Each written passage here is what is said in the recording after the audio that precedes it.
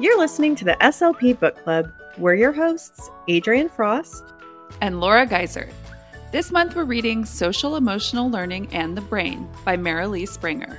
Let's get into it.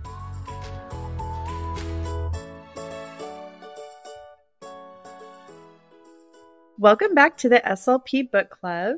Today, I wanted to share just a little win of the week in my SLP life, and it's related to the podcast, so I'm really excited to share it. So I had an IEP a couple of days ago, and this was not an annual, and it wasn't a try. It was just a meeting that we called to discuss some difficult behavior we were seeing and trying to support as best as we could in the classroom. And we were talking about strategies for the child to help them calm down and regulate themselves a little bit better. And the teacher was amazing. And she was talking about the many, many, many different things she was doing in her classroom that really dovetailed beautifully with social emotional learning in the brain. She was talking about her calm down corner she had, how she had a special calm down box that was just for the child, full of things that they like to do, and how she would switch things out pretty often so that there was something new in there. And I was just really blown away by this teacher, because on top of trying to teach, 25 kids, to also be constantly thinking about how you can help this one child in particular, I was just amazed. As I was hearing them talk about how sometimes a visual chart is really helpful for calming down, I thought, hey, I think I have a resource for this. And I think Laura made it. So, at the end of the meeting, I shared my screen and I said, hey, I just wanted to tell everybody about this great resource I have, our Calm Down worksheet. And there was 6 people in the meeting, and the parents were excited about it. The teacher was immediately on board. The RSP teacher was like, this is exactly what I was talking about. And it was just amazing to have this situation where there was a need and I had something that could fill the need right away. So I was so proud. And I did mention the podcast. I said, oh, this was made for my podcast. And I wasn't trying to promote the podcast. I was just, it was in the corner really big, the SLP Book Club. So yeah, I just kind of mentioned it. And at the end of the meeting was done. I sent the worksheet to the teacher and to the parents, and one of the parents responded and said they were excited to hear about the podcast and they were going to listen, which I was blown away. That was so kind. Yeah. It was a double win of the week. I felt like the podcast reached somebody who was interested and who wanted to listen, and that was great. And also I was able to support the student in a way that they really needed. And I had the perfect thing for them, and it was visual and focused on behaviors we wanted to eliminate and focused on replacement behaviors. So anybody who has a situation like that, I say use the resource. And something we also talked about in the meeting was the importance of having this worksheet across all settings. So we are going to have one copy in the classroom, one copy at home, one copy in the speech room. And when I sent it to the teacher, I said, this works best if everything is laminated and put on Velcro dots, especially with this student who their needs are kind of changing, and what works one week might not work the next week. So you might want to be able to swap out either behaviors that you're not wanting or behaviors that are good replacement behaviors. And I told the teacher, I know that's a lot to ask to laminate everything and set these up. So we can just glue it in and switch as needed. And she said, no, I'm happy to Velcro and I'm happy to laminate. Yeah. So it was nice. It felt like a really collaborative moment, and I'm really hopeful that it will be helpful. Anyway, that's my win of the week. Oh, I love that so much. For those of you that don't know, Adrienne's talking about the Calm Down Plan, it's a 2-page worksheet that you can do that we created for the book Smart But Scattered. And you can grab that either in my Laura G. SLP TPT store or on our Patreon. You can get it free both places, and we will link to that in the show notes. I love that. I feel like when I was creating some of these resources, that's exactly the situation I was picturing, was being able to provide something where maybe it's not even really our responsibility, but sometimes the speech therapist is just the person who has the answer and can say, here, why don't we try this? And, give something to the teachers, because like you said, teachers have 25 kids that they're worrying about, and they don't always have the time to figure out a plan for each one. So it does sound like that teacher is just absolutely amazing, though. I agree. And honestly, this was a situation where I felt like regulation was sort of the center of what we were talking about. But regulation, especially emotional regulation, is sort of a gray area. It's like, is that speech's responsibility? Is that the OT's responsibility? And in this case, the OT was not involved. And so I felt like, you know what? I don't mind stepping up. I have a great solution, and it worked so well for the team. So. Oh, I love that. Yay. Okay, so we're going to take a quick break and then we'll be back with this week's chapter. At the SLP Book Club, our mission is to learn, grow, and connect with other SLPs and educators. If you love what we're doing, the best way to support the podcast is to leave a rating and review wherever you listen. This helps other SLPs find the show so our community can grow even stronger. We appreciate you so much and hope you keep listening and reading along with us.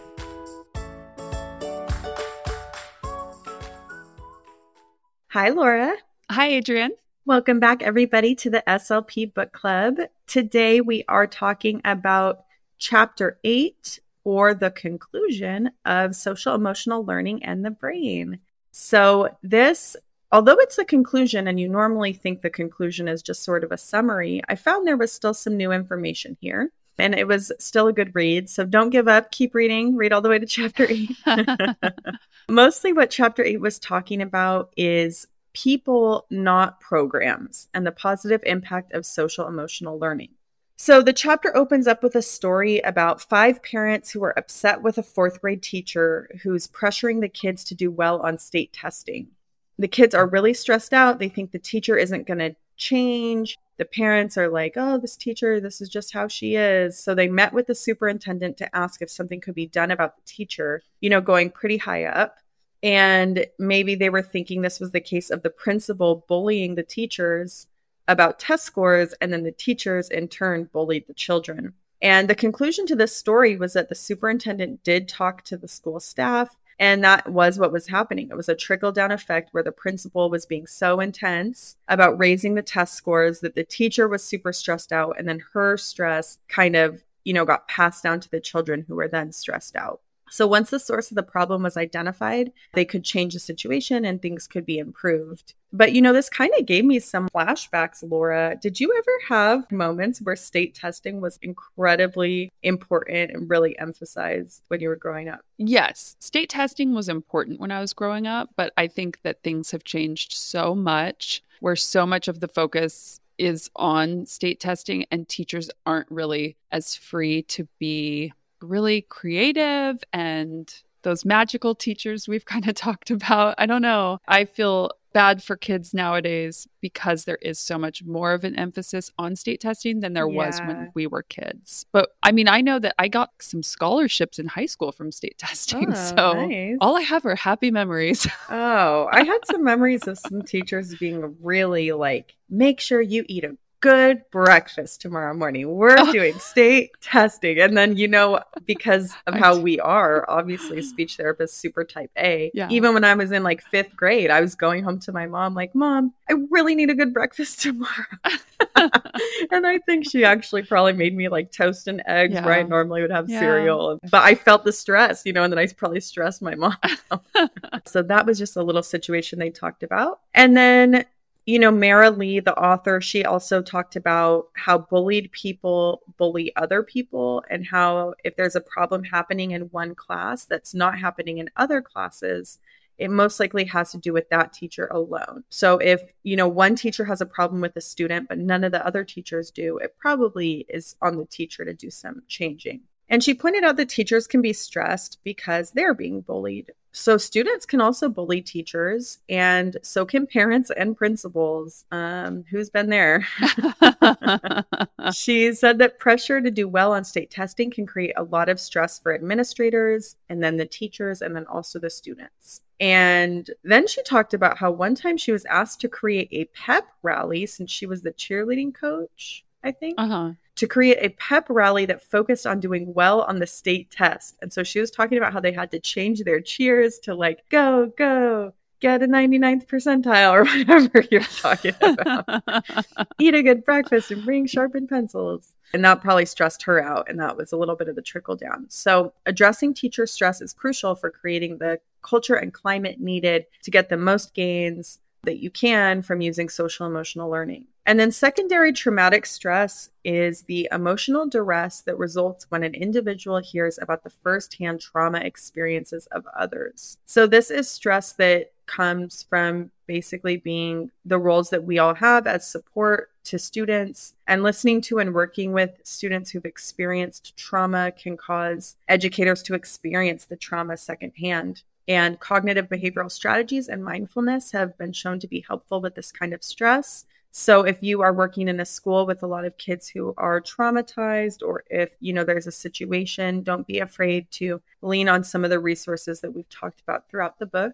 Compassion fatigue is similar to secondary traumatic stress, but sometimes it's called burnout. But burnout is more serious than compassion fatigue. So in order to prevent things from getting to the point where you're burned out, you can unload some of your fatigue by journaling, meditating, exercising, doing more things outside, and leaning on other people. Decision fatigue can happen to anybody, including students. And this is that feeling when you can't really make a decision because your brain feels fried. Mm-hmm. And decision making has been shown to require the same willpower as turning down a donut.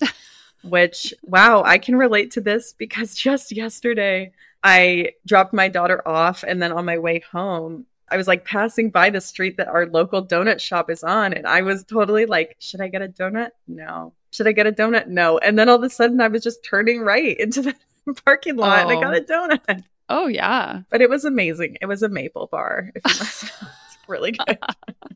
I'm a glazed twist girl, but oh, yeah. I mean, I haven't had a donut in a long time because I don't work in a school physically anymore. Oh, yeah. It's like donuts are prevalent. Oh, donuts. Or where I worked, a lot of those delicious sweetbread, like conchas. Oh, yeah, yeah. This decision fatigue is so real. And I know that days where I was very stressed and having to make a lot of decisions and being in the school, and then I had a very long drive home where I passed a lot of fast food restaurants.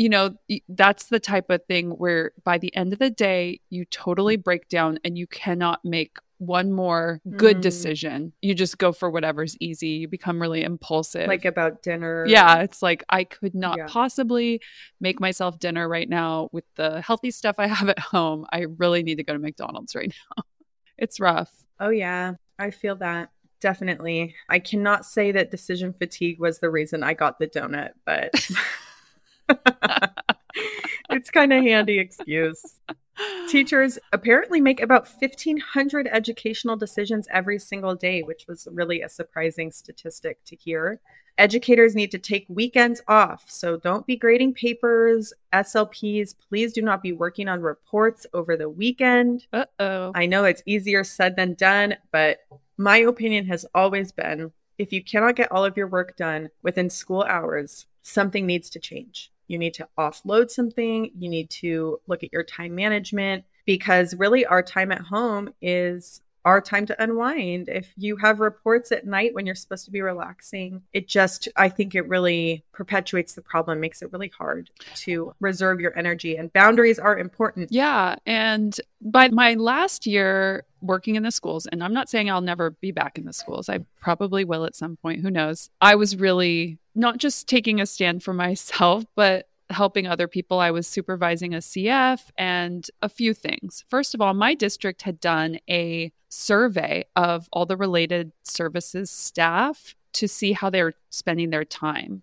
And our supervisors got on our case, SLPs, because we were not standing up for ourselves. They said PTs, OTs were reporting that for one assessment, they were spending 7 or 8 hours. And SLPs, some were reporting that for a whole assessment, they were spending 1 hour. 1 hour. We're talking the assessment, scoring the tests, writing the report. So we were underreporting. And that's why our caseloads, we weren't advocating for ourselves. It's not, we weren't standing up for ourselves. And I don't know what goes on with SLPs where also we have this thing where it's like, well, it has to all get done. So I have to do it on my spare time. Right. And the CF I was supervising, it's like she was scared that they were going to fire her. And I was like, do you know how valuable you are to this school district? They need SLPs so bad. And you have such a coveted skill. You could get a job anywhere. You need to stand up for yourself because they're not going to fire you. You say,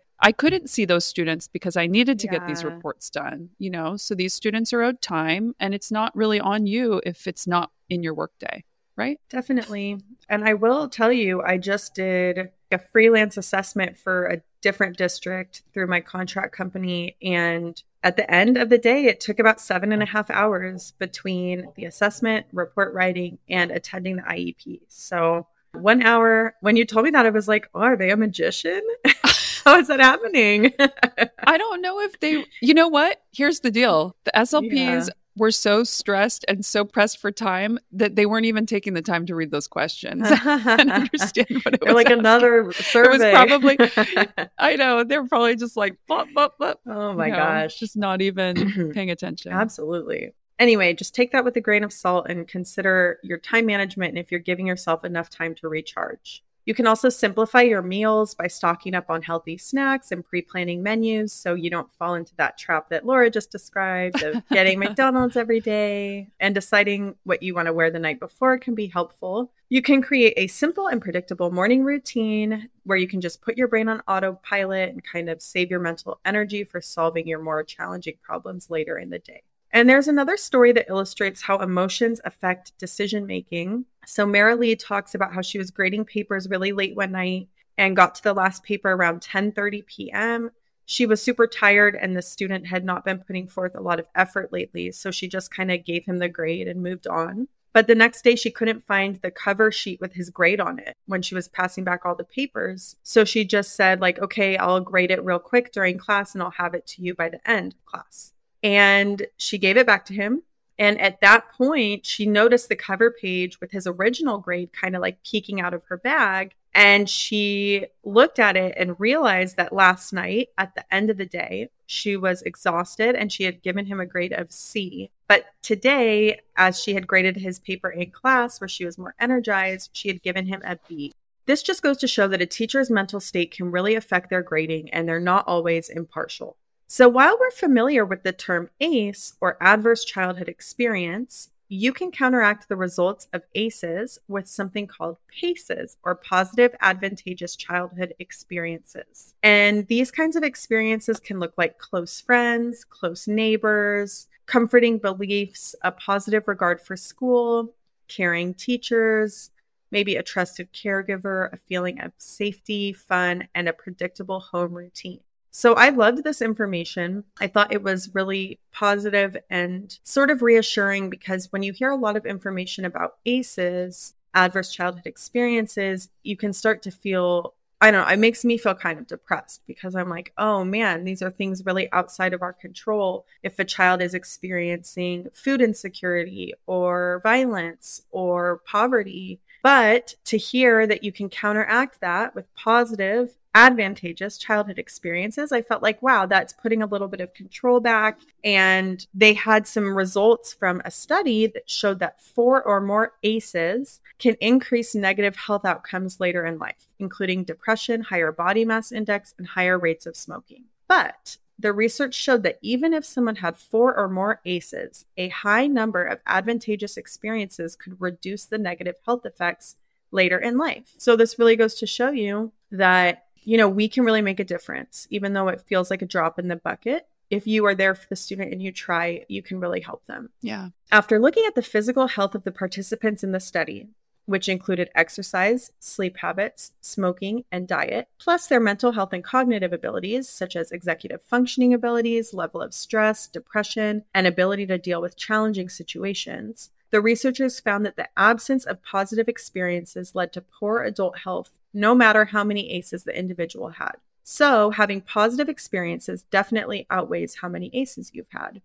Although a child's family situation was the cause of many adverse childhood experiences in the study, the researchers found that the importance of other adults in a child's life outside of the parents, like extended family members, teachers, neighbors, friends, speech language pathologists, and youth leaders, all helped to increase the number of counter ACEs and boosted lifelong health. So the message for educators is clear. We can make a major difference in the present and future quality of life for our students.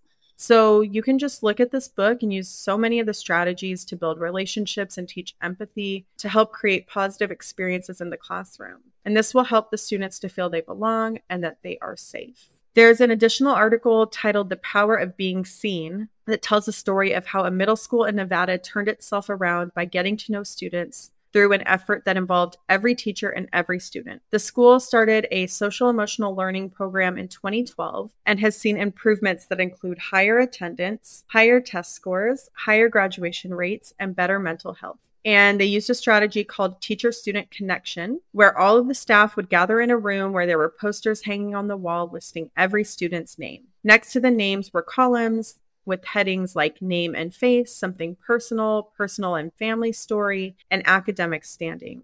Teachers used markers to make check marks in the columns if they knew some information in that category. And then they all gathered around different posters and shared the information that they knew about each student and asked questions about the ones that they didn't. So they were able to engage in personal reflection after the process and began connecting more with students between classes or other available times. So all of this together contributed to a community in which students felt seen and cared for. And I thought that was really a beautiful thing. I really loved it. And I wish more schools would do that. Yeah. I was thinking a lot about how some kids just fall through the cracks. If you're quiet, if you're shy, if you keep your head down but you get good grades, you just kind of fly under the radar. And maybe there's more going on and they could use some support, but you would never know. Well, it reminds me of, I've talked about her before, but Sasha Long from the Autism Helper. I know I've heard her say that as special education teachers, you have to be, I don't know what she says, the spokesperson or the PR team for your class. And I took that on when I was listening to her podcast a lot when I worked at a school. I had a nonverbal student who maybe outwardly with the behaviors that he exhibited and, you know, some of his sensory issues, a lot of the school probably didn't see him the way that I saw him. And I felt like it was my job, like I was his PR rep going around and being like, you wouldn't believe what he can do. You know, telling everybody, telling his teacher for next year, oh my gosh, you're going to love this kid. You have no idea he does this and this and this. You know, you would kind of have to spread that awareness if when they're out in a situation like an assembly or in the cafeteria, they're dysregulated so people don't see what you see. But it helps to just share and, you know, because not everybody knows your kids. Yeah. Wow. I love that. You could add PR to your list of abilities. Job description. It's important to realize that every student's success relies on all of us modeling, teaching, encouraging, and providing opportunities to build healthier systems of support in every school. So we really need to incorporate social emotional learning into everything we do at school. Everybody should be practicing it with their students every day in every way. And again, we also need to be trauma aware. So together we can create a culture of friendship, strong working relationships, and a safe place for dealing with emotions. We may need to put extra emphasis on routines and rituals for students with ACEs. We also might need to slow down the curriculum for students who are just becoming more able to use their cognitive skills because maybe their brains have been bound up by emotion they could never handle before. But overall, a good question to ask yourself is, do we want our schools to be pain-based or brain-based? I feel like that's a really good question to ask. And at the end of the chapter, the author has some more resources. So if you're interested in going deeper with social emotional learning, go ahead and check that out. There's also resources at the very back of the book after the index. So Laura, now that we are completely done with social emotional learning and the brain, I thought we could kind of chat about our takeaways from the book and how you can apply it as a speech therapist. Well, I didn't write out a list of specific strategies, but just off the top of my head, this really made me think about the way I interact with and respond to the kids I work with. You know, she gave so many strategies and suggestions for how to show empathy and how to build those relationships. And I just feel a lot more confident in the way that I'm going to interact with kids moving forward. I am obviously going to be using a lot more teaching about emotions. You know, every book we've read pretty much has told us how important it is for kids to have those words for what they're feeling and how that integrates their brain, helps them calm down, helps them make better decisions. So I'll be doing a lot of that. The other thing I just was thinking as we wrapped this book up was how grateful I am for Marilee Springer for sharing this with us. I think that her passion for being a teacher and working with kids really shone through.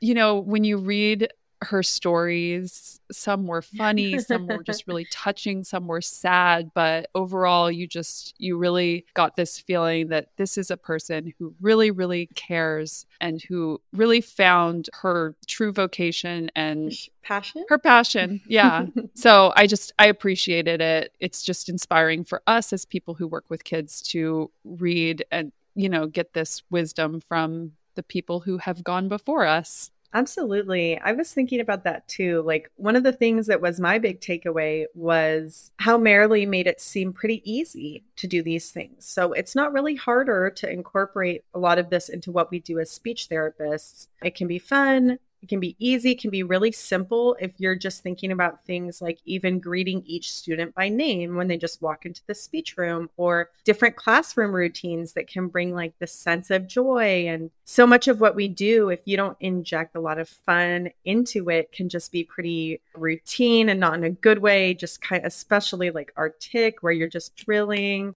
So I like this emphasis on with just a little bit of creativity, you can make a really big impact with your students. Yeah. I liked that a lot. And I really like the idea of teaming that she talked about, because I thought that would be easy for us to do as speech therapists. Just make each speech group a team, Laura, like you talked about. Yeah. And even just now talking about this, I'm like, you can make it so fun. You can make it a big competition. You could have a big scoreboard on the wall where each team, it doesn't even have to be like goal achievement. Maybe it could be based on attendance or something, you know. How often have you come to speech? Or, you know, kindness. If you see kids being really kind to each other in groups, they could earn an extra point. It could just be, I think the sky's the limit when we think about teaming in our speech groups. Yeah. Maybe it would result in like more speech buy-in, which would be great, you know. Mm-hmm. We all know those kids who are super competitive. So I think that's for them. Yeah. No, some of the things just thinking about, I mean, speech is such a special time and it is fun, especially when you're bringing kids together that maybe they were in class together in second grade, but now in third grade, they're in separate classes. And this is their time where they get to see their friends from their old class. And, you know, she said, even on the teams, you could have the team name, you can have a special handshake. And I think it'd just be so fun for kids that are in a group to, when they see each other on the playground at recess, to even have a little handshake and be like, oh, she's on my speech team. Oh, what a fun way to turn. Because I know so many kids, when they get a little bit older, speech becomes like an embarrassing thing for them. Yeah. But it would be fun to see them have a little pride. And I don't know, I was thinking about how I had some groups that would stay consistent year over year. Mm-hmm. Maybe a group of our kids or something, or fluency kiddos that just kind of are the same age and they're always in the same group. I think that would be great too. Yeah. Or like, you guys have been working together for 3 years. Like, yeah, it's so sad when they get to middle school if they're embarrassed to go to speech and you're like, wait, 4 years ago, speech was so special. It's me. It's your friend. Oh. It is hard. I wanted to say that the very last chapter of this book dovetailed perfectly into our book for next month. Ooh. We're reading Take Time for You, Self-Care Action Plans for Educators by Dr. Tina Bogren, which we've been mentioning in our giveaway. And Marilee's really pointing out at the end that it's so important to take care of yourself before you can take care of your students. And we all hear that all the time, but next month, we're really going to be diving into practical things you can do, suggestions you can do to take care of yourself so that you can show up for your kids in the way that you want to. So I'm so excited. Sorry if you have more to say about social emotional learning, but I'm just really excited to start this book because I think we all, we hear a lot about self-care, but I've seen really, really wonderful things written about this book. So I'm excited to read it. Me too. And I also wanted to point out, even though this book was specifically written for educators and people who work in the school setting, I think there's going to be takeaways for everybody, even parents. So keep listening because I think everybody can benefit from self-care, and parents, you guys still need to show up for your kids too. So maybe listen in and see if there are some self-care tips you can take away to help yourself when life gets stressful. Yeah, absolutely. Awesome. Well, we're really looking forward to it. And thank you everyone for being on the journey with us as we read Social Emotional Learning and the Brain. Stick with us as we talk about our next book, all focusing on self-care. Bye, Laura. Bye, Adrienne. The SLP Book Club is not just a podcast, it's a community. Go to facebook.com/groups/the SLP Book Club to join the discussion after each episode. Want even more of the SLP Book Club? We've made all the resources for this book, including chapter summaries and visuals, available for free on our Patreon. Go to patreon.com/the SLP Book Club to download these great materials. To learn more about the SLP Book Club, go to theslpbookclub.com. You can contact us by emailing hello@theslpbookclub.com. Follow us on Instagram @SLP_book club. Find us on TikTok @the SLP Book Club.